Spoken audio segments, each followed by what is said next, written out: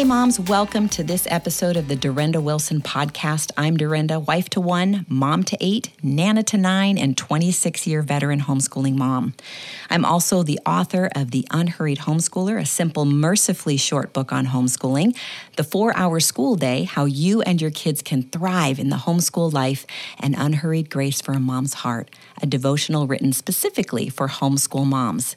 If you've read The Unhurried Homeschooler and enjoyed it, I really want to encourage you to check out the 4-Hour School Day because it's like an expanded version of The Unhurried Homeschooler. You can find all 3 of those books at Amazon. You can find them at my website, dorindawilson.com, and you can find the 4-Hour School Day at any of your favorite booksellers in addition to the 2 places that I mentioned. I also want to let you know that I have an online mentoring course, and in this budget-friendly mentoring course, I encourage moms to simplify, slow down, and enjoy their homeschool days with confidence and courage. This online mentoring course will include workshops that help moms grasp what unhurried homeschooling looks like during each of their children's developmental stages, along with lists of resources that I've found helpful over the years. The videos can be watched whenever it works for you.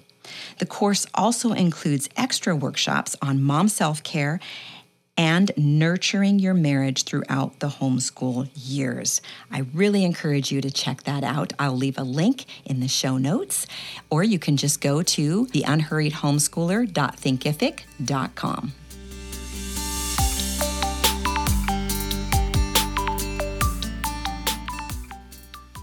A psychiatric diagnosis can be a really heavy burden for the individual or for those who love them. These struggles can end up taking over our lives, but we know this, that God is not silent when his people struggle. So what do you do when you recognize yourself or someone you love in descriptions like OCD, bipolar disorder, or borderline personality disorder? The DSM, or it's the Diagnostic and Statistical Manual of Mental Disorders, can give a detailed description, but what next, especially for believers? Today, I have experienced counselor and best-selling author Edward T. Welch here to help answer that crucial question by exploring how God's word speaks in ways that can help them find wisdom, rest, and hope in Jesus. Ed is a licensed psychologist and faculty member at CCEF. I've mentioned that organization before and directed you to go and check out those resources there. It's a biblical counseling website, and I have just found some wonderful, wonderful help there. But Ed earned a PhD in counseling from the University of Utah and has a Master of Divinity degree from Biblical Theological Seminary. I love that combination. I think it's a rare find. He has been counseling for over 40 years, so tons of experience, and has written extensively on the topics of depression, fear, and addictions. His biblical counseling books include Shame Interrupted, When People Are Big and God is Small, and several others. I encourage you to go check out all of his resources. But Ed, we are so grateful to have you with us today. Welcome. Dorinda, thank you. I am pleased as well because this is my job and it's also my hobby. So I'm happy to talk about it. I love that. And I'm assuming it's your passion. I can tell by just, I've listened to some of your short videos and things on CCEF. And my daughter read your book when she was she's about 13. She read the book when People Are Big and God is Small because she was struggling with people pleasing. And it was so helpful for her. She's now 31 and a mom of 5. And so it's been a huge blessing for her. It's an ambitious read for a 13-year-old. Yeah. So, okay, I'm going to dive into the first question because I think this is a super important question. It's one that I've had for a very long time. Why do people often draw a line between the psychological world and God's word? I think there are a few different reasons. One is that psychiatric problems, the words for psychiatric problems, they don't appear in the scripture. I mean, even the word depression doesn't appear in the scripture. Fear does and anxiety does, but that's about it. OCD doesn't appear in scripture. Trauma, the word trauma doesn't appear in scripture. It can't be accessed by a concordance. And so as a result, we think that scripture really doesn't speak and we have to go somewhere else. I think there's probably a theological reason beneath it as well. we're accustomed to thinking about people as body, soul, and spirit, and we tend to think that psychiatric things would be the soulish part of the human being, where Jesus has access to the spiritual part of our being. So I think that's an inaccurate understanding of who we are as people. But I do think there are probably theological reasons. Either way, I think we all can appreciate how when you have a psychiatric diagnosis, or you hear of one in your child or your neighbor, immediately you notice that there is a partition that goes up. All of a sudden, you just can't see Scripture. Scripture, it belongs in another day. It belongs in Sunday, but it's not relevant to the troubles of that particular day. So I suspect all of us experience that in some way. You're absolutely right. You mentioned that wall. I've seen that. I've experienced that when, a friend of mine was diagnosed with clinical OCD, and it just felt like everything was a mystery, and where do you find the answers? And so I think everything you said was spot on. But often the words psychological and psychiatric problems are used interchangeably.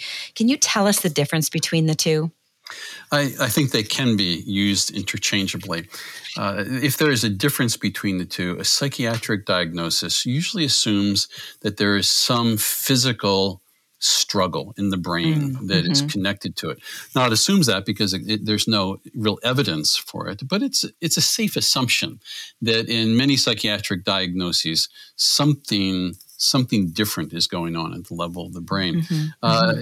Usually when you talk about a psychological disorder, it can be the same as psychiatric, but usually you're talking about an emotional struggle that has its locus in the past. There's something in the past. Now, psychiatric problems can also do the same thing. They can say it's an emotional problem, problems are in the past. But if you distinguish between the two, that's probably what you would do. One is thinking about the body, one is thinking about our pasts. Okay. That's really, really helpful. Now, sometimes we can have a hard time describing what spirit is, but you write, your spirit is the real you. And this is in that the most recent book that you've just written, a little booklet called Psychiatric Disorder, Psychiatric Diagnosis, What Does the Bible Say? So I was reading that in that little booklet that we have a hard time describing what spirit is. And you wrote in that little booklet, your spirit is the real you. Can you share what you mean by that? Yeah, I think you're identifying a very, very important matter. When we think of spiritual, I would again suggest that there might be some partitions. Spiritual is sort of a contained, relatively small category. It's relevant to our conversion. Our spirits are dead before we're alive in Christ. So it's relevant to conversion. It's very important for the judgment to come, but it has something to do with obedience and sin in the present. But that's sort of its lane, if you will, as we tend to think of it. The way Scripture talks about it, it's not a lane. It's not a part of the person, half of the person, or a third of the person, or whatever it might be. It is the true person. It's the very center, if you will, of the person. All roads lead here, whether they're physical problems that are glaring or not. All roads. This is the deepest central part of our very being. And you mentioned the real you, the things that are most important to us, our desires, our loves, the things we care about, which actually includes all of our emotions in that. Because our desires, our loves, our cares, these are the things we feel emotional about. The fears, the threats of life, the miseries of life, these are all matters that are reckoned by who we are as spiritual beings. So I think you're saying something very important because what we're doing is we're saying, even if there are known psychological or psychiatric problems, let's say a person has dementia. Now, dementia would be it's actually a psychiatric diagnosis, but it's one that has a clear physical cause. We don't know the details of that, but with this way of thinking, spiritual goes deeper. So if somebody has dementia, the more primary question is, how how can I reach them, if you will? How can I reach them? For example, my mother had a kind of dementia, and occasionally I would pull out my old high school trumpet and I would play hymns for her. And all of a sudden I would see her wake up. My father had some struggles when he was in the later years of his life as well. And we would pray. That's what we would do. He would be utterly confused. He wouldn't know who I was. But then we would pray together. And the real him sort of came out. You would see the very center of his being. There was something more than the dementia. So that's what we're aiming. This, who we are in our spirits, where God speaks to us, all roads lead there. It is the very center of who we are. I think that's where it gets really difficult, because a diagnosis can feel as though it has overtaken all of that, and it becomes bigger than the spirit, from our perspective. It makes, absolutely. If somebody is struggling, or a child is struggling under a psychiatric diagnosis, if that label fits that person, what people are saying is there is a struggle this person has, and it goes through their whole lives. It is it is so loud it can be life dominating. So there's no question. It's like we can, if we want to move it into scripture, we can say a psychiatric diagnosis or a psychological diagnosis is a form of suffering. Then scripture begins to open up to it completely. What we're saying is I'll use another example. If somebody is diagnosed with cancer, there's a clear physical problem, but a friend is going to ask, how can I pray for you? How is your very soul? And how can we know the love of Christ now, the care of Christ now, the comfort of Christ now, the hope of Christ now? That's not sort of a sidebar with the person. That is the very center of the way we're going to be able to help them.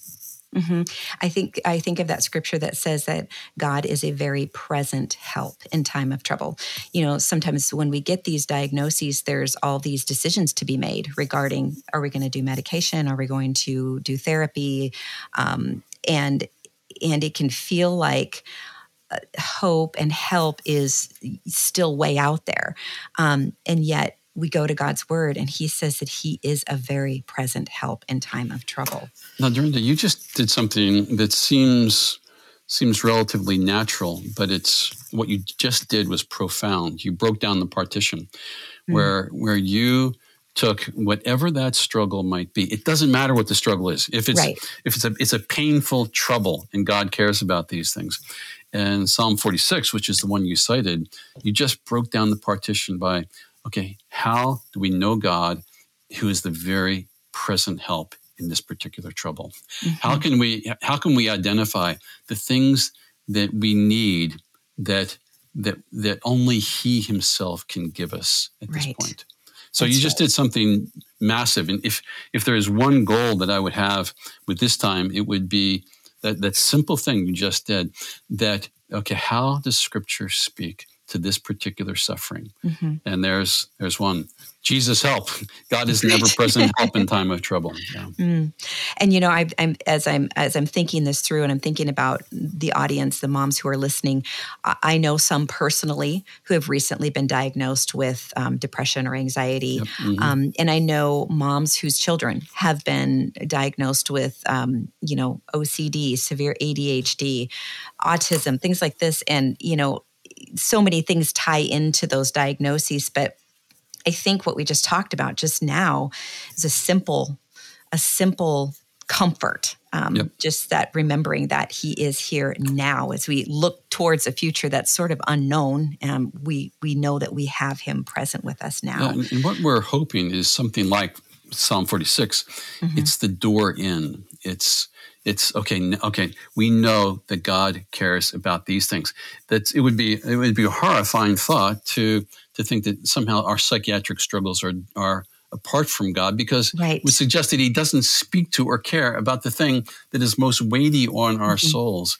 So what we hope to do is we hope to get into the door of Scripture, and then once we're in Scripture, what we hope is the Spirit makes it come alive, where we can see ourselves in the way God speaks to us or our children. in every single page. By the way, if I could go back Sure. to how this is more and more prominent in the home. If we would have spoken 5 years ago, we would have used different percentages of what we would expect of different psychiatric diagnoses in a Christian home. At this point, we would say that at least a quarter of Christian homes are going to have a psychiatric diagnosis in it. At least a quarter. That would be a very conservative estimate. So that's another way of saying that if it's not in our home, it's in our colleague in our small group who also is homeschooling. They experience it in their home as well. So it really is pervasive. It really is. And you mentioned earlier going to Scripture, letting Scripture speak to us right in that place. I think one of the things that is so tempting and happens very quickly is for people to feel alone, to feel isolated. And I think that's exactly what the enemy wants. And so to know that there is no place that you can go, that God is not there, is incredibly comforting as a believer.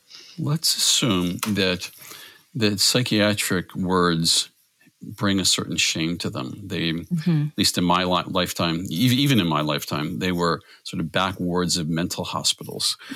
So there's that kind of shame. Now add to that what I suspect happens in the church, where if somehow we are not right and more or less trouble-free or have less troubles than our neighbors, there's something not quite right with us. And so there is an added layer of shame that I think we as Christians can experience. I spoke recently at an event, and I mentioned in passing that I had a panic attack a few years before. And I didn't think anything about it. People have panic attacks. And so the question for me is how did Christ work in me as a result of that particular difficult time? I was talking to the person who sponsored the event for lunch afterwards, and he said that he was stunned when I said that I had a panic attack, because he'd never heard a Christian acknowledge such a thing. And here was a man who is a Christian leader and has certainly heard many people speak. So anyway, your comment is very, very important. Perhaps the first step here is to be willing to speak to the Lord and recognize that the Lord himself says, in this world you will have trouble. And he doesn't identify the specifics. It is all kinds of trouble. Right. And might that free people to be able to speak these things. Absolutely. To the Lord himself. Yeah. And I think that as believers, we can feel, you mentioned that guilt and shame, because we often, I don't know if everybody does this, but I think for maybe myself, someone who's grown up in the church, we immediately go to, there must be a spiritual problem here. And so I would love for you to define a spiritual problem for us. Every problem is a spiritual problem. Every single problem is a spiritual problem. In the sense that doesn't mean it's caused by sin. Right. But it at least means this. Every problem we have, we need the Spirit of Christ love that. To speak to our souls. Jesus, we need you. We need to hear your words of direction, of comfort, and occasionally words that turn us from a direction that was deadly and dangerous to a direction that is filled with life. So I think we tend to think of spiritual problems as there's some sin that is causing it. Right. And I think that's not true to the way the Scripture speaks about this. A spiritual problem is we need Jesus. And today, here's what I know. We're speaking in the morning now, and I know that I need Jesus today. I know it very, very clearly. I have spiritual problems galore, and so some I know and some I don't. So. Right, exactly. And I think that's something that I have found to be really helpful particularly when I'm experiencing anxiety and I just feel sort of like I can't focus, I don't know what's going on, is to just ask the Lord to reveal my own heart to me. Because sometimes there is something going on there that, I've just been busy and I've become unaware of. And so just to be able to I love that as believers, we can just take that to the Lord. And if there's something, he'll show us. And then if there isn't, we move on, trusting him. Brenda, I so appreciate the wisdom you bring to fears, the daily fears. Let me go even one step further, if I could. When the Scripture talks about our fears, there is this command in there. It seems like a command. Don't be afraid. Don't be anxious. Well, that's pretty straightforward. But we have to recognize that there are different uses of that particular form in Scripture.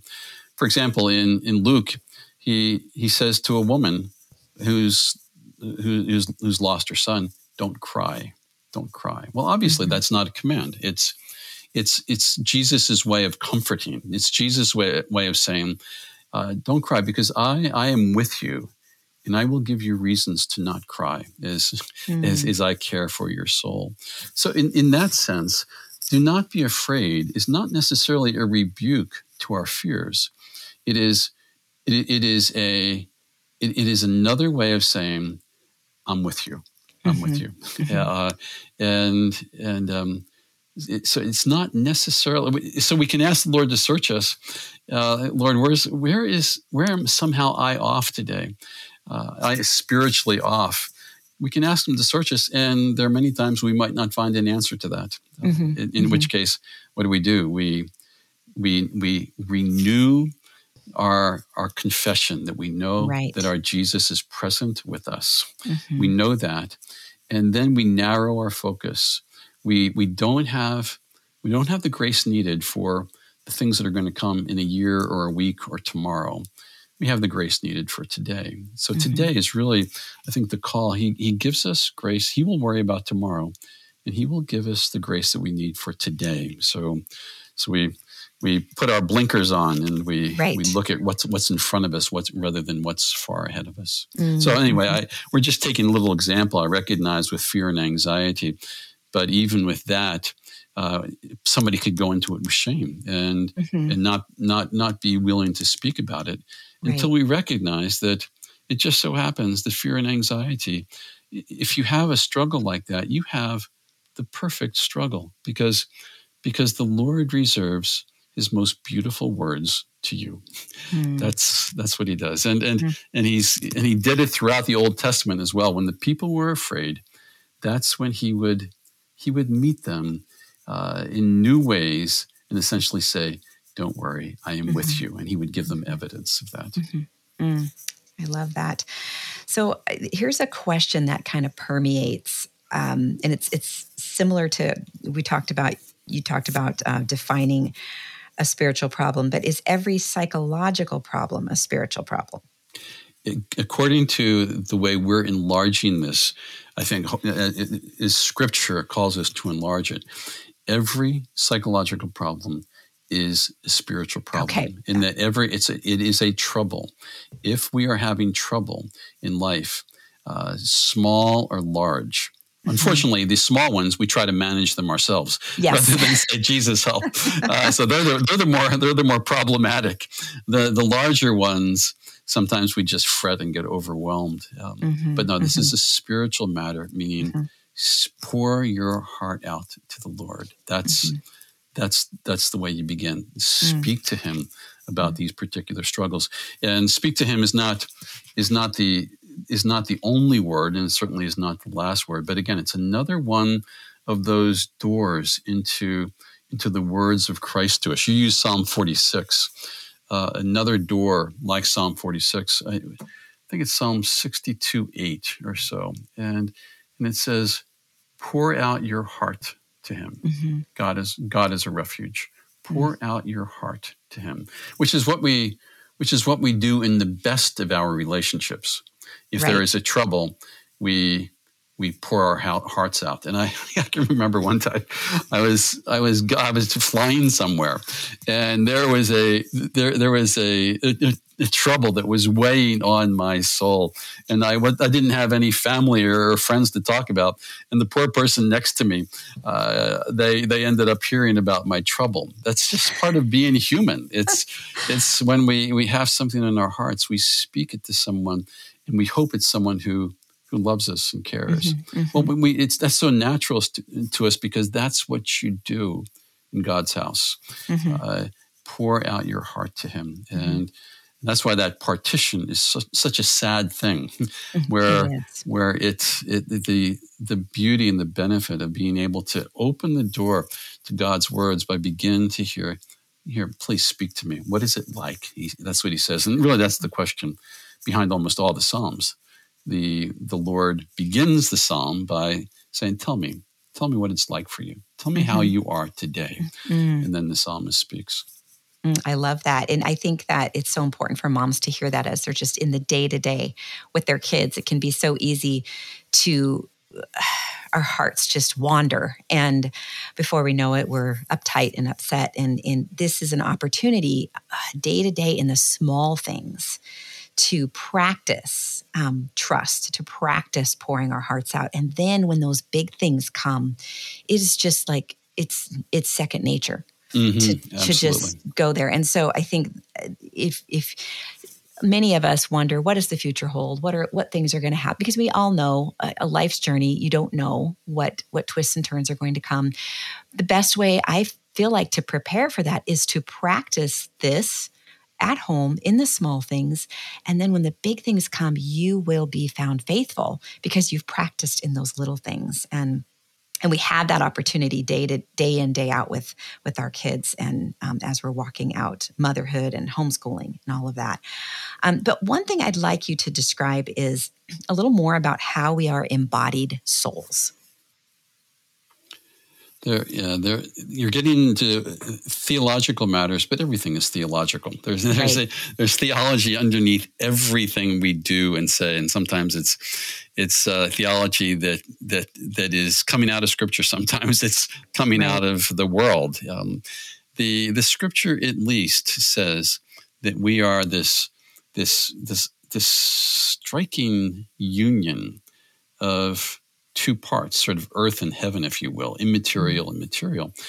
We are embodied souls. Now, some people will try to break the soul down in different pieces, but that's for another time. At least we are embodied souls, which means that when you speak about our souls, it's again the most important things in our lives, the things that the things that we desire, the things that we love, the direction we are heading in life, the direction that heads toward life or heads toward death. That's where all the action is. Mm-hmm. The body, in a sense, is the material resources we have to live in a material world. And the challenge with the body is that it can be strong, but it also it will be weaker and wasting away. There's a passage in 2 Corinthians 4:16 and following, which sort of captures it. You wouldn't think of this as a psychiatric disorders passage, but so we do not despair. Though outwardly we're wasting away, inwardly we're being renewed day by day. Though outwardly we're wasting though our bodies are wasting away, inwardly we can be renewed day by day. And now let's bring sort of these what seemingly modern problems of psychiatric disorders to there probably are some physical features to it. Sure. In depression, it's for women who have struggled with depression, and men, of course, the typical nature of depression is your life doesn't change. You haven't believed anything different. You haven't done these horrible, horrible things or believed these horrible things. All of a sudden, depression is there and it overtakes you. It can be unrelated to our circumstances, and the body can do such things. So the body can also become anxious for no apparent reason, or it can be anxious not for reasons that are in the present, but it holds on to things in the past.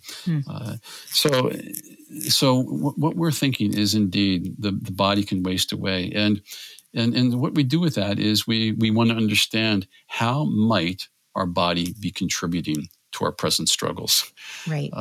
How might the physical features of depression affect our present struggles? How might the physical features of OCD affect our present struggles? And then how can somehow the renewal of our beings, of our hearts, our minds, our spirits, our souls, are all different ways of saying the same thing. How can the renewal of our spirits even become more important in the midst of a body that's wasting away? So, Joinda, you're identifying, here's the theology behind. It's a balanced theology. It's not saying psychiatric problems are silly. They're not mentioned in Scripture, so they don't exist. It's saying that we are embodied beings, and the body can do some unusual things. The things that aren't so unusual is when we have a broken bone. Well, we know that. It's right. Some things that are a little bit different would be when you go to above the neck. I need glasses when I want to see far away. Well, that's a physical weakness. Well, we all understand that, along with weaknesses in our other senses. But there are other things the brain does where it does regulate emotions. It dulls them. It intensifies them. It can provoke an emotion that is unrelated to the status of our hearts. It can provoke an emotion that's unrelated to our desires. The brain has the capacity to do those things. So we want to be good students of how our brains and body can affect us, but we will never be thorough students of that. Right. Our hope is going to be even in the midst of these things, some of it we might understand and a lot of it we don't. There can be the inner person who is renewed. Right. So speak to the mom who's there right now. She feels like her brain is doing some odd things and she's not sure what to do with it. She's scared. And she's a busy mom at home. So diving in and researching is probably not an option. But rather, I look at it and I think to myself, because I've had those situations, hormone related or whatever. My first response has always been, why is this happening? Sure. But what I've found is that I never have that answer. Only God has that answer. I go to him and I just think about that. Proverbs 3, don't lean on your own understanding. In all of your ways, acknowledge him. So trust in the Lord with all of your heart. Lean not on your own understanding. In all your ways, acknowledge him. So we acknowledge him in this. Lord, this is what's happening. I don't understand it.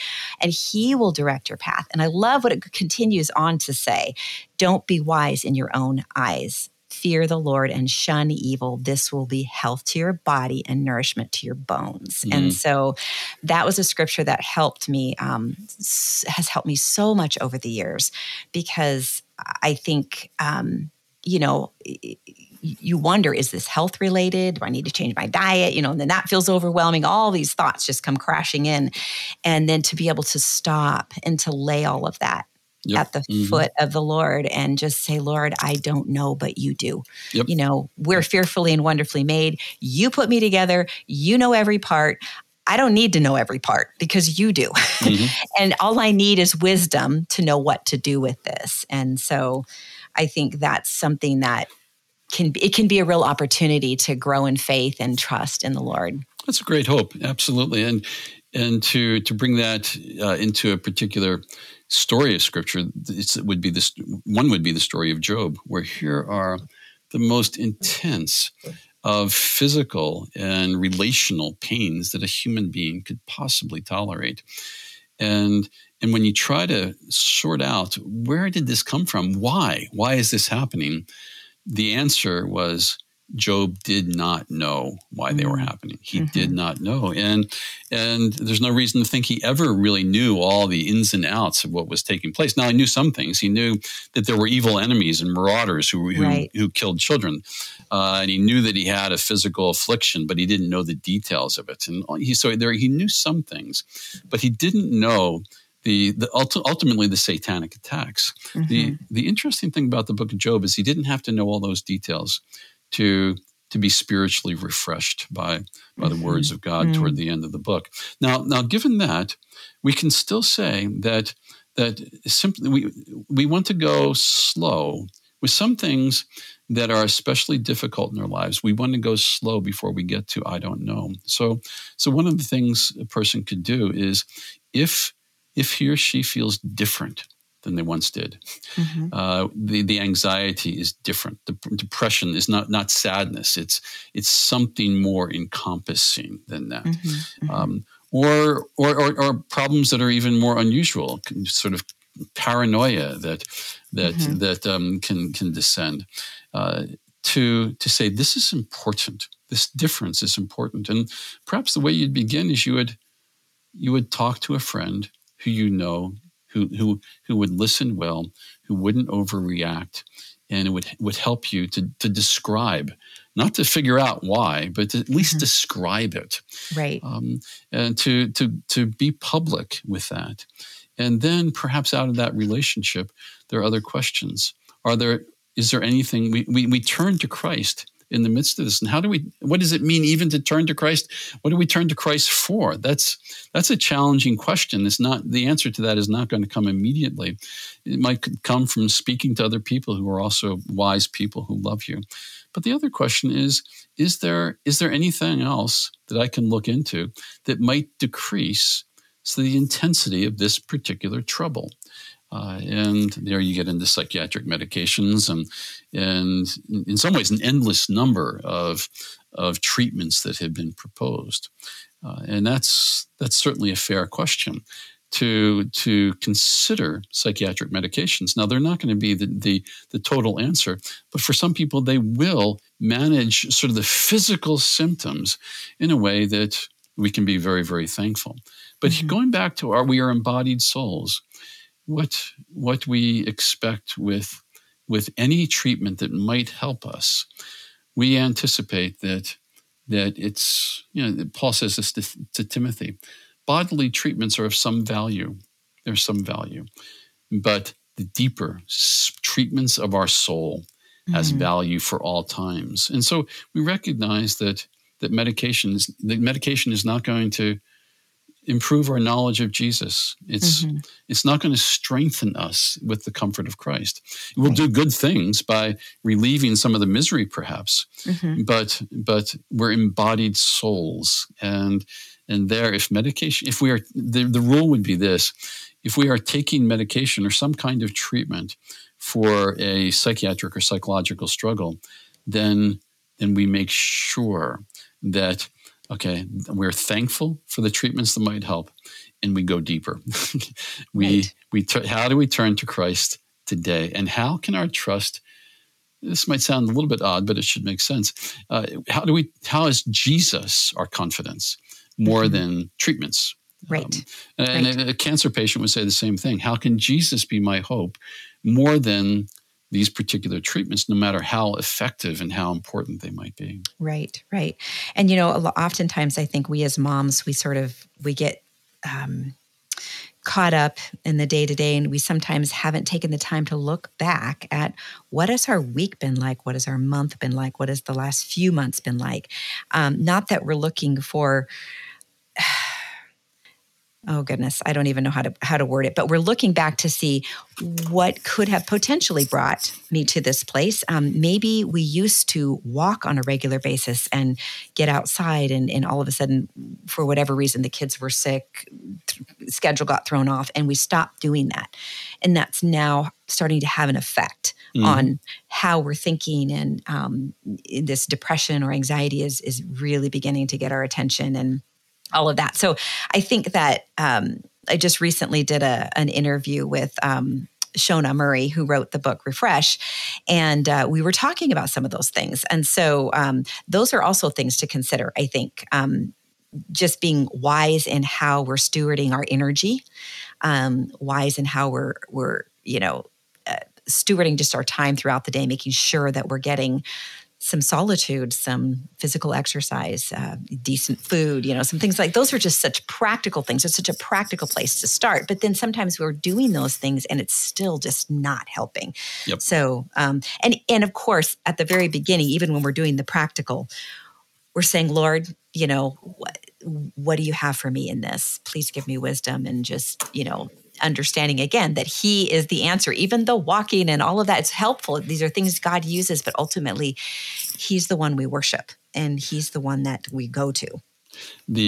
Your entrance into this was a tall order.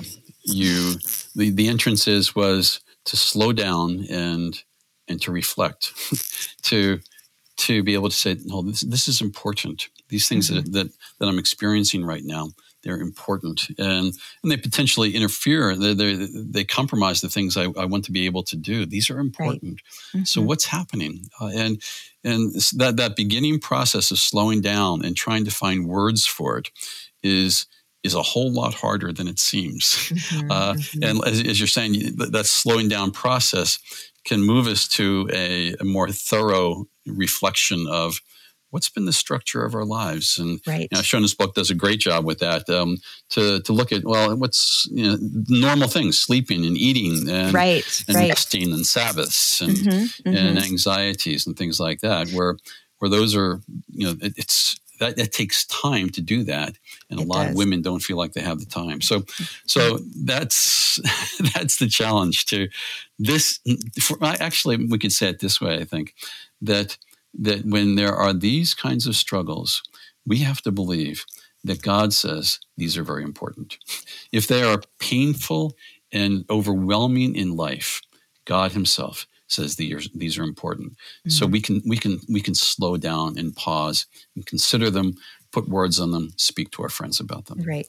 I found my husband to be a great help because he's walking this life with me and he knows the ins and outs of what's going on. And I always tend to go to him first because he always gives me some perspective and it's so helpful. But I know that moms out there, most of us deal with anxiety. I don't think I know anyone who hasn't at some point. And on some level, the Bible acknowledges that. But I think there might be some moms out there wondering, when does anxiety move from being normal to being something more serious? That's you're causing me to pause on that one. I guess if it was more serious, what would we do?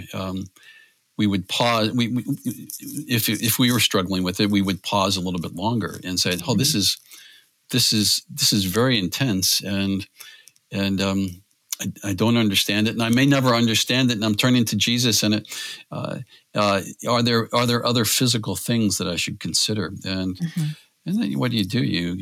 You go to reliable people who you trust, who can guide you with those things, from your primary physician, sending you to different places to whatever it might be.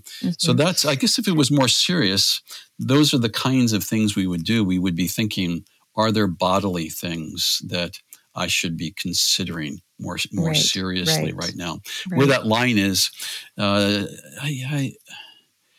I don't know, frankly, where that line is. I think it might be different. Part of wisdom, yeah. It might be different from person to person, and like you had mentioned, when it gets to be to where it's different, it's not. It almost feels unmanageable. It's it's kind of overtaking your life. You notice it's happening more and more often. Again, cause to pause and reflect. And I suspect, going back to something you said earlier, that when it's really loud, we need authorization from Scripture and from the Lord to be able to stop and consider it. That's probably the most important thing. But I think a little sub-theme in this conversation is when it's not really loud at all, but it's been knocking on the door and a bit more intrusive. But we can manage life on our own. We can make it through the day. It's probably those places. It's the lower level kinds of anxieties that we experience. That's where the action is. It's how do we turn well to Jesus in the midst of that, and how do we learn that skill of today, not tomorrow, but grace for the things that are in front of me right now. That it's in the small things that's usually where the spiritual battles are taking place. Absolutely. Yeah. And I think it's important, if you're noticing, if you notice it, pay attention to it. Take the pause early on. Don't wait until it becomes overwhelming. And I think a lot of times it's our bodies and our minds trying to take care of itself because it knows we're not on a good path and we need to make some adjustments. And it can actually be a blessing to help us make better choices in, stewarding our time and taking care of ourselves and things like that, because the body's very intuitive. Yeah, that's a nice way to put it, that anxieties and fears and something that feels different emotionally with us it's just a little mini alarm that says, stop, let's slow down. And there are things that are going on here, and let's consider what's happening and let's put words on it. Yeah. Right. Okay. Well, this is actually my last question for you. This little booklet is not only helpful for the person that's received a diagnosis, but for those who love him or her as well. So what biblical wisdom would you offer that friend or family member as they seek to understand and care for their loved one well? I think for the person who cares for somebody who's struggling, my own observation is that many people are most people, Christians and non-Christians, they can be very compassionate in the beginning stages of a particular struggle, psychiatric, psychological struggle. The challenge is when the struggle continues. Mm-hmm. And it feels like we've said really good and important things. The person hasn't tried them. The person's asking the same questions over and over again. And we find ourselves increasingly frustrated with the person over time. Mm-hmm. I think one of the most helpful things we can do is know the person a little bit better. Mm-hmm. Because our default tends to be we treat other people like in the way they're just like us. And if I get out of bed in the morning, I got out of bed this morning and I was a little tired, but I got out of bed and I was happy to get out of bed, and I had breakfast and brushed my teeth and took a shower and did some other things. Hey, I can do it. So if I'm living with somebody who's struggling with depression, at some point I'm going to be thinking, well, why don't they do it? What's wrong with them? Why don't they just get out? You just get out of bed. You take your legs and you throw them out of bed, and then you brush your teeth and you do these things and you eat. You have the musculature to do those things. And I think at those times, the way to arouse compassion in us is to have something that would allow us to know what it's like for that particular person. And for these experiences we're talking about, they're hard to identify.